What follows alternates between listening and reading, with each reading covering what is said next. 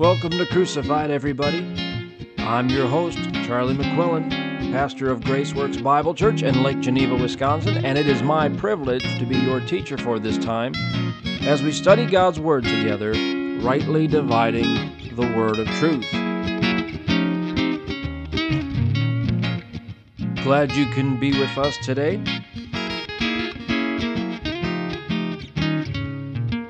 We're going to finish the book of Philemon.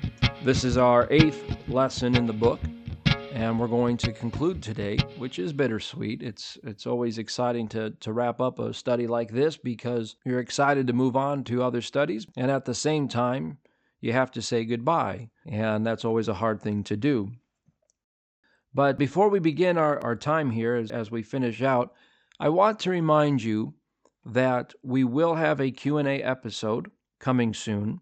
And if you have questions or comments, you can send them to crucifiedpodcast@gmail.com. Again, that is crucifiedpodcast@gmail.com.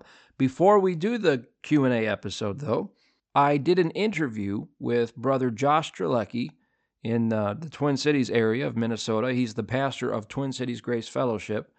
And we sat down and recorded a talk.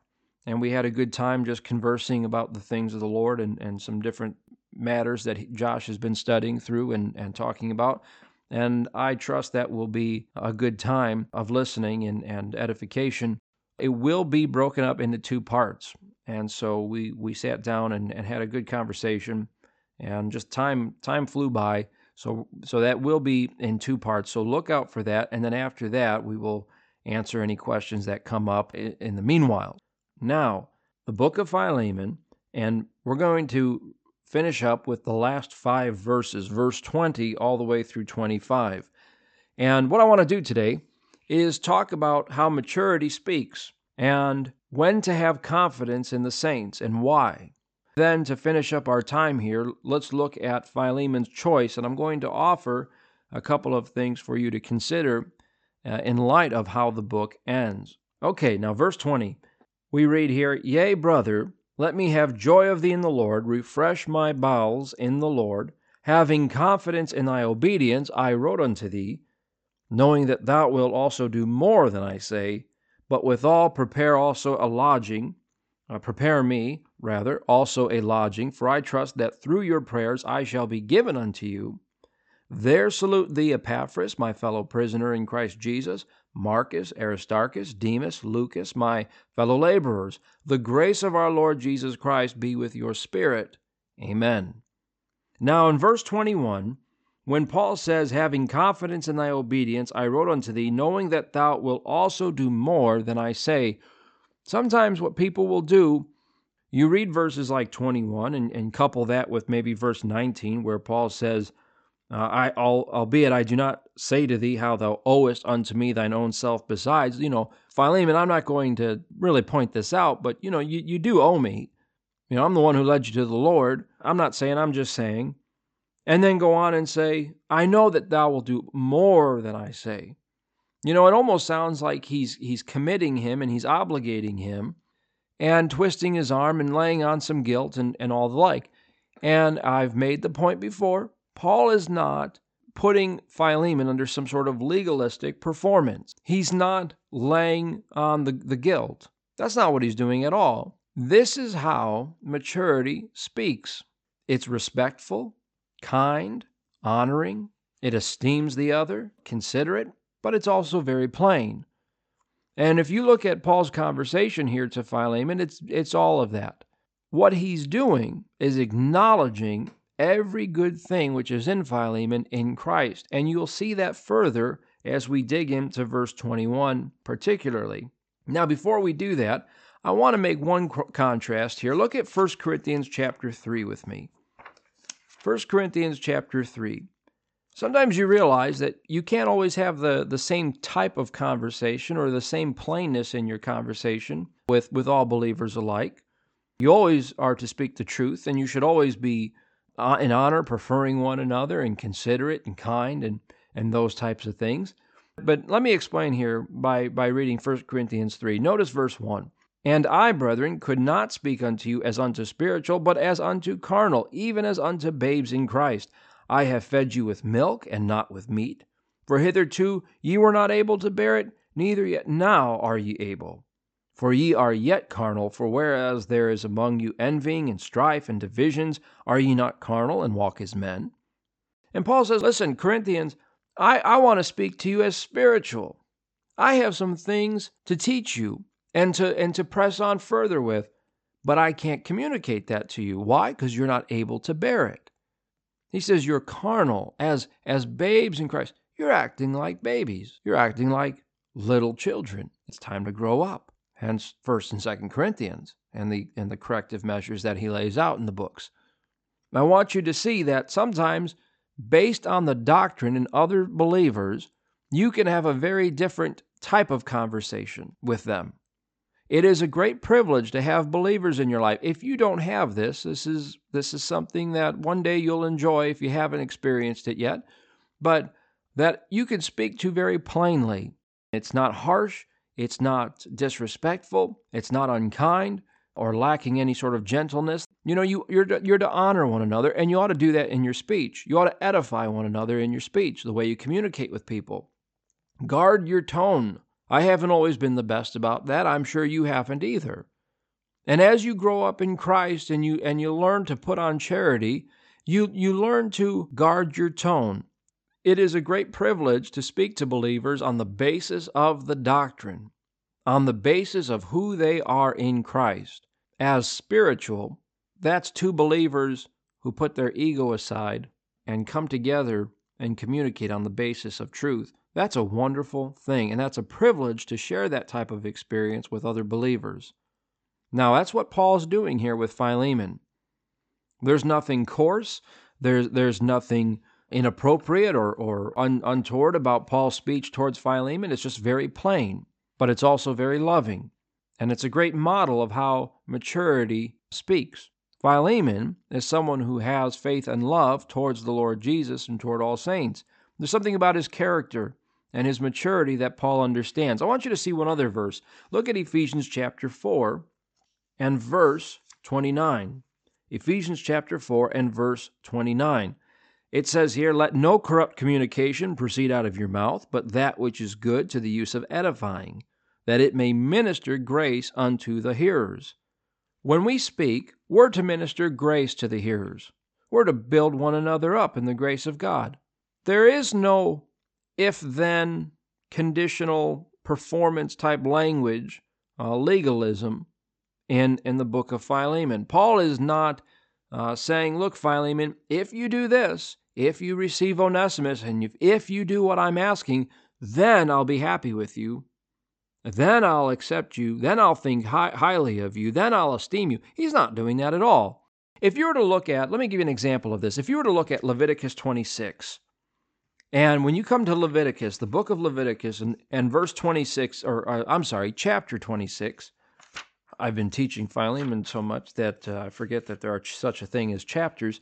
Leviticus chapter 26, and I want you to see verse 14. What you have here in passages like this, or Deuteronomy 28, where Moses rehearses the law a second time to that new generation, they're going to inherit the land of Canaan. You have here blessings and cursings. And in chapter 26 of Leviticus, the first 13 verses, he talks about when you walk after the Lord's statutes and judgments, and if you keep them, I will bless you. And he talks about the blessings. And then from verse 14 all the way on to the end of the chapter, verse 46, he talks about how if they walk contrary to the statutes and judgments that God gave them through Moses, that he was going to chastise them and curse them and reform them. That's what you see in all of Israel's history, these cycles of judgment that are designed to reform the nation and to teach them. And from verse 14, this is the law principle. If you want to know what legalism sounds like, if you want to know how to have unrealistic expectations that you want to put upon people and put them under an if-then standard, if you do what I say, then I'll praise you, I'll accept you, I'll bless you, I will think highly of you. And what we do there is we put these conditions what we call an if-then. That's the law principle. Notice verse 14 of Leviticus 26. But if ye will not hearken unto me, and will not do all these commandments, and if ye shall despise my statutes, or if your soul abhor my judgments, so that ye will not do all my commandments, but that ye break my covenant, I also will do this unto you. And he goes on. Come down to verse 18. Here's the next one. And if you will not yet for all this hearken unto me, then I will punish you 7 times more for your sins. Look at verse 21. And if ye walk contrary unto me, and I will and will not hearken unto me, I will bring 7 times more plagues upon you according to your sins. And he goes on. Verse 23. And if ye will not be reformed by me by these things, but will walk contrary unto me, then will I also walk contrary unto you, and will punish you yet 7 times more for your sins. You read all of that, and so what we do is we have certain expectations that we put upon either ourselves or others, our spouses, our children, our friends, people in church.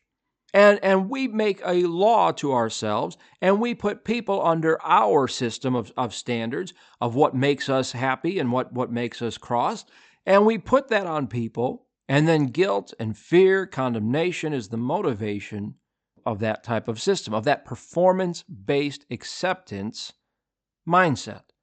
That is not ministering grace to the hearers.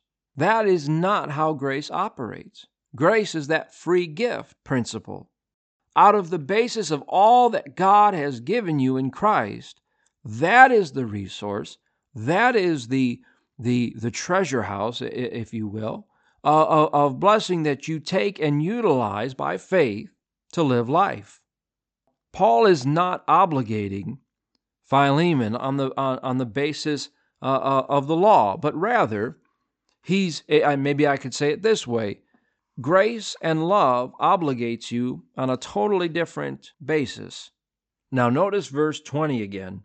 Yea, brother, let me have joy of thee in the Lord. Refresh my bowels in the Lord.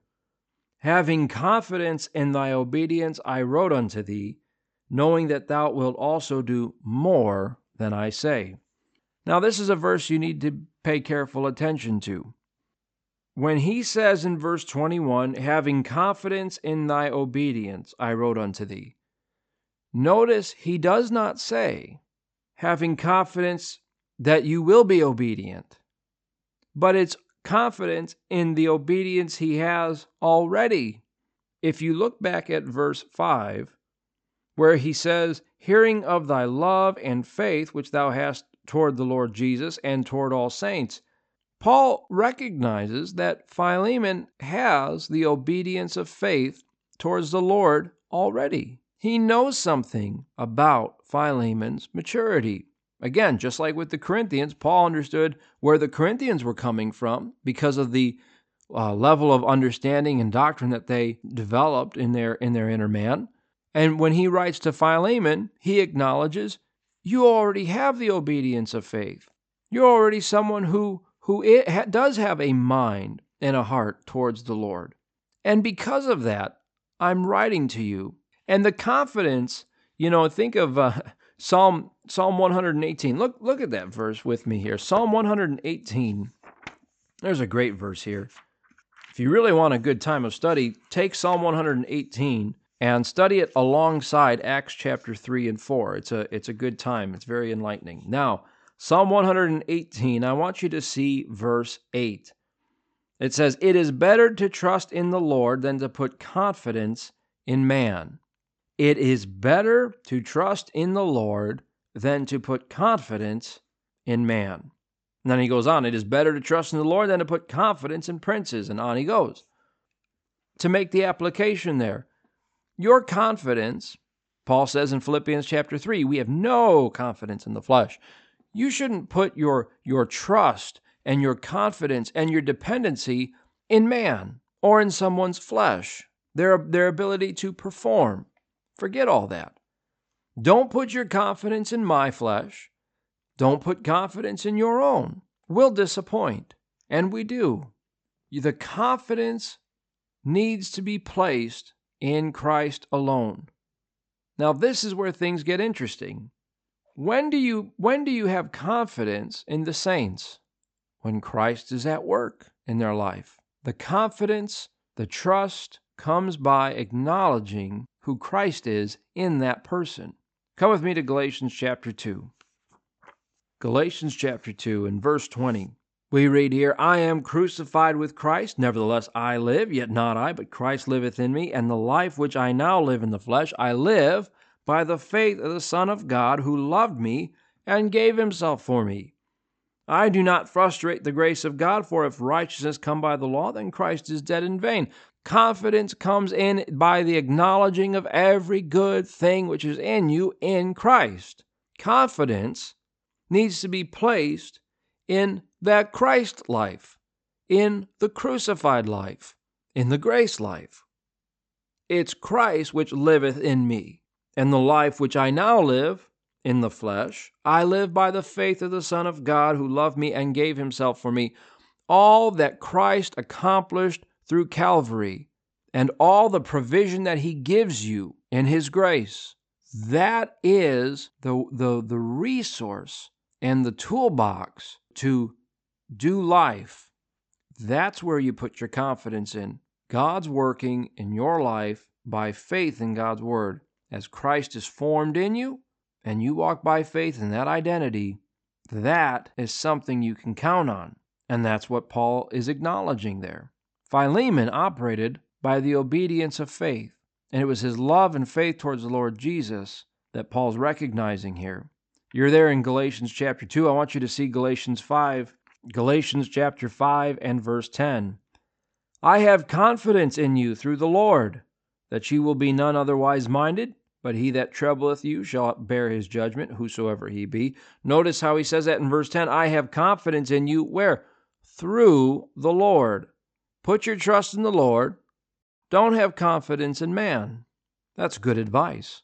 Now back to Philemon, and he continues there in verse 21. Having confidence in thy obedience, I wrote unto thee, knowing that thou wilt also do more than I say.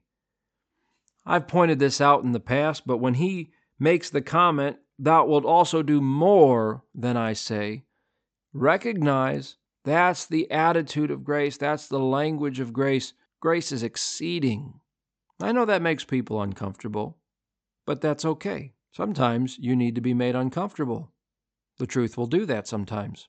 And then I want you to take note of verse 22 as well. He says, but withal prepare me also a lodging, for I trust that through your prayers I shall be given unto you. Something for you to consider. When Paul talks about a lodging, a place of rest, a dwelling, he has that confident expectation that he's going to be gathered together with the saints. Does that remind you of something? It should. How about our hope? Notice the second half of verse 22. For I trust that through your prayers I shall be given unto you. Notice the Y, the Y-O-U, you and your. Remember, that is, in a King James Bible, that is second person plural. I trust that through your prayers, the church in his house, I shall be given unto you, the church in his house, to the saints, plural. Paul is expecting a lodging. He has a confident anticipation of being gathered together with the saints. That's exactly what happens to us at the resurrection. We're gathered together to the Lord. We're seated in heavenly places.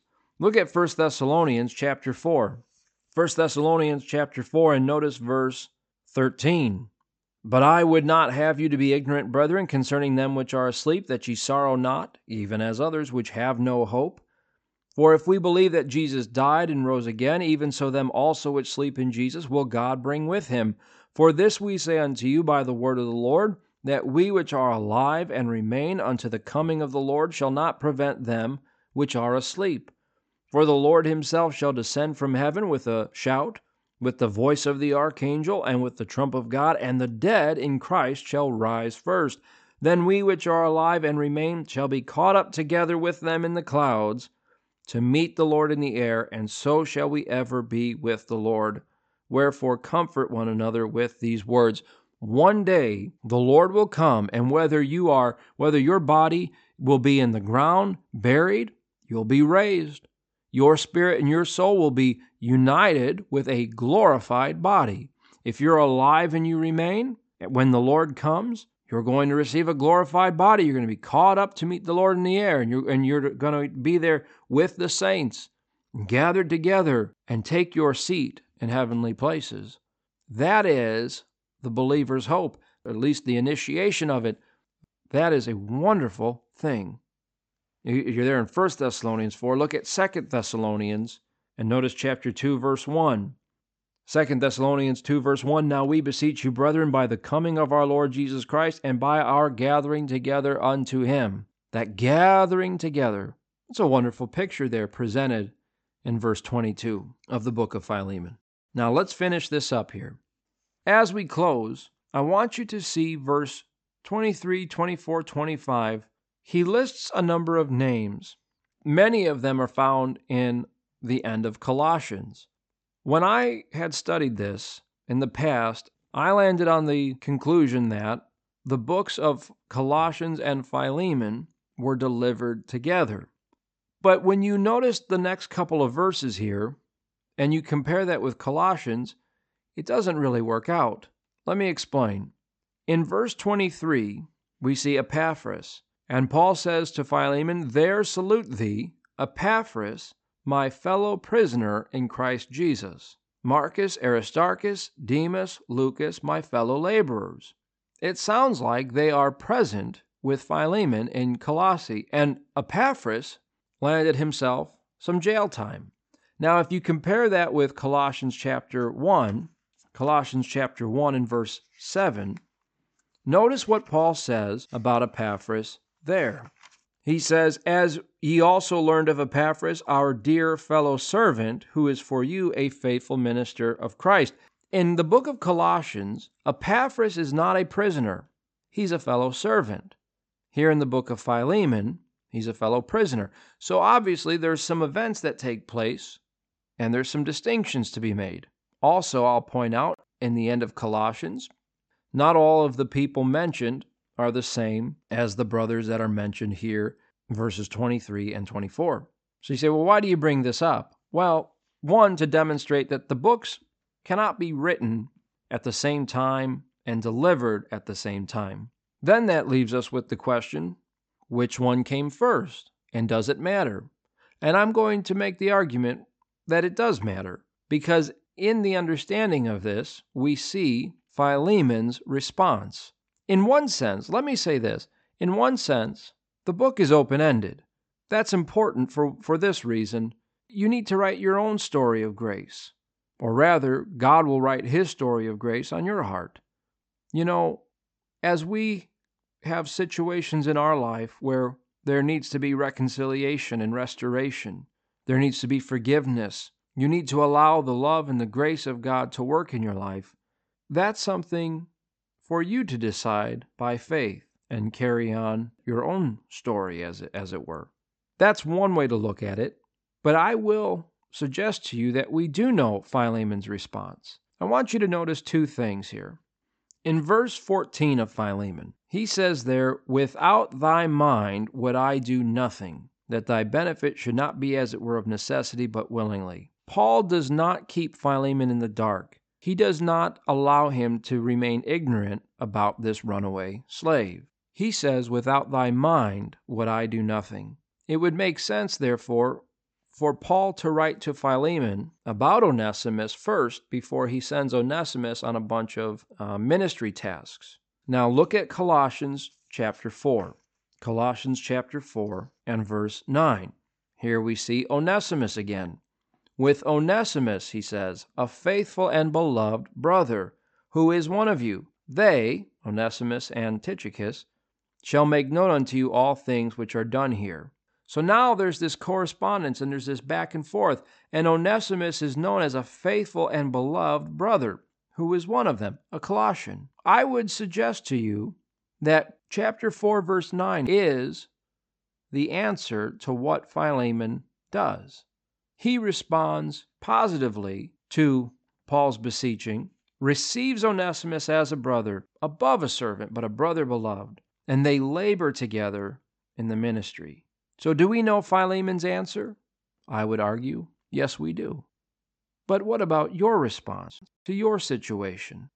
When you have contentions, when there are divisions, when there are hard feelings, you need to remember that you have the resources and the tools in God's grace to rise above self and to make a lot of your Savior. If there's one thing I want you to walk away with from this study, Christ is the one who needs to be acknowledged. Think little of self and a lot of your Savior. So much so that you have the confidence in Him to let the doctrine work. And that means forgiveness towards those who have wronged you. That means a humbleness of mind. And maybe what's necessary is a repentant attitude if you've been the offender. The grace of God works in spite of our problems. In spite of sin, grace much more abounds. Acknowledge Christ in you and acknowledge Christ in others. And when that's done together, there's restoration, there's unity. Those are two believers now that make Jesus Christ the issue. That's what grace points to. Grace points to an all-sufficient Savior.